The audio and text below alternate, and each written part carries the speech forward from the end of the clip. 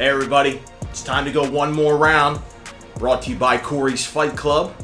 And today I want to talk about something that's kind of sticking in my craw a little bit. I want to address something. Of course I'm a huge fan of social media, tremendous proponent of it as it applies to entrepreneurship and developing business and getting people to know, like, and trust you. I'll talk on and on about the values of social media in that respect. But as a byproduct, kind of the opposite thing has been happening more and more, and I see it all the time, especially in the pool that I swim in with voice talent and media production, advertising. I see a lot of these groups that pop up. I read a lot of posts where certain folks feel compelled that they have to out someone or some company because they deem however they're doing their business is so unscrupulous, or that they're critiquing some aspect of how much they're being billed or charged or served or whatever it is, but they feel that they have to tell the online community at large that, oh, here's an announcement, beware of so-and-so, and this is BS and ba. I got a problem with that.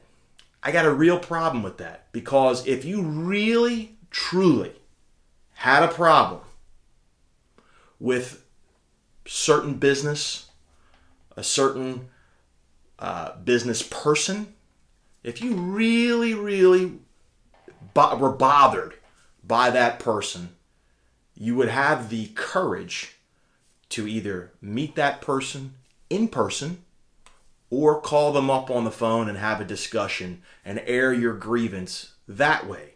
But to do it blindly from the safety of your laptop or your cell phone or your keyboard, and to enter in all sorts of vicious critique, and hey, look, it may very well be true how certain folks do business, but to put all this information out like that without the benefit of the other person being there at the same time with you to give their side of the story. There's an old expression, no matter how thinly you slice an onion, there's always two sides. You got to remember that. So, I don't get why you folks who practice this, who jump on some Facebook group and blow somebody up, but you would never look that person in the eye and go, I got a problem with you. Some folks might have a problem with me. Hey, and that's fine. There's another old expression. If you want to be the frog, then leap. You know where to find me. Give me a call. I'm always happy to talk it over with you. Let's save the critique for in person. Let's save all of this vicious, what could be nonsense, or, all this vitriol, and save it for having a one-on-one conversation with that person or with that business. Or here's another tip. Just kind of turn the channel, turn the spigot off on that business and don't work with them anymore.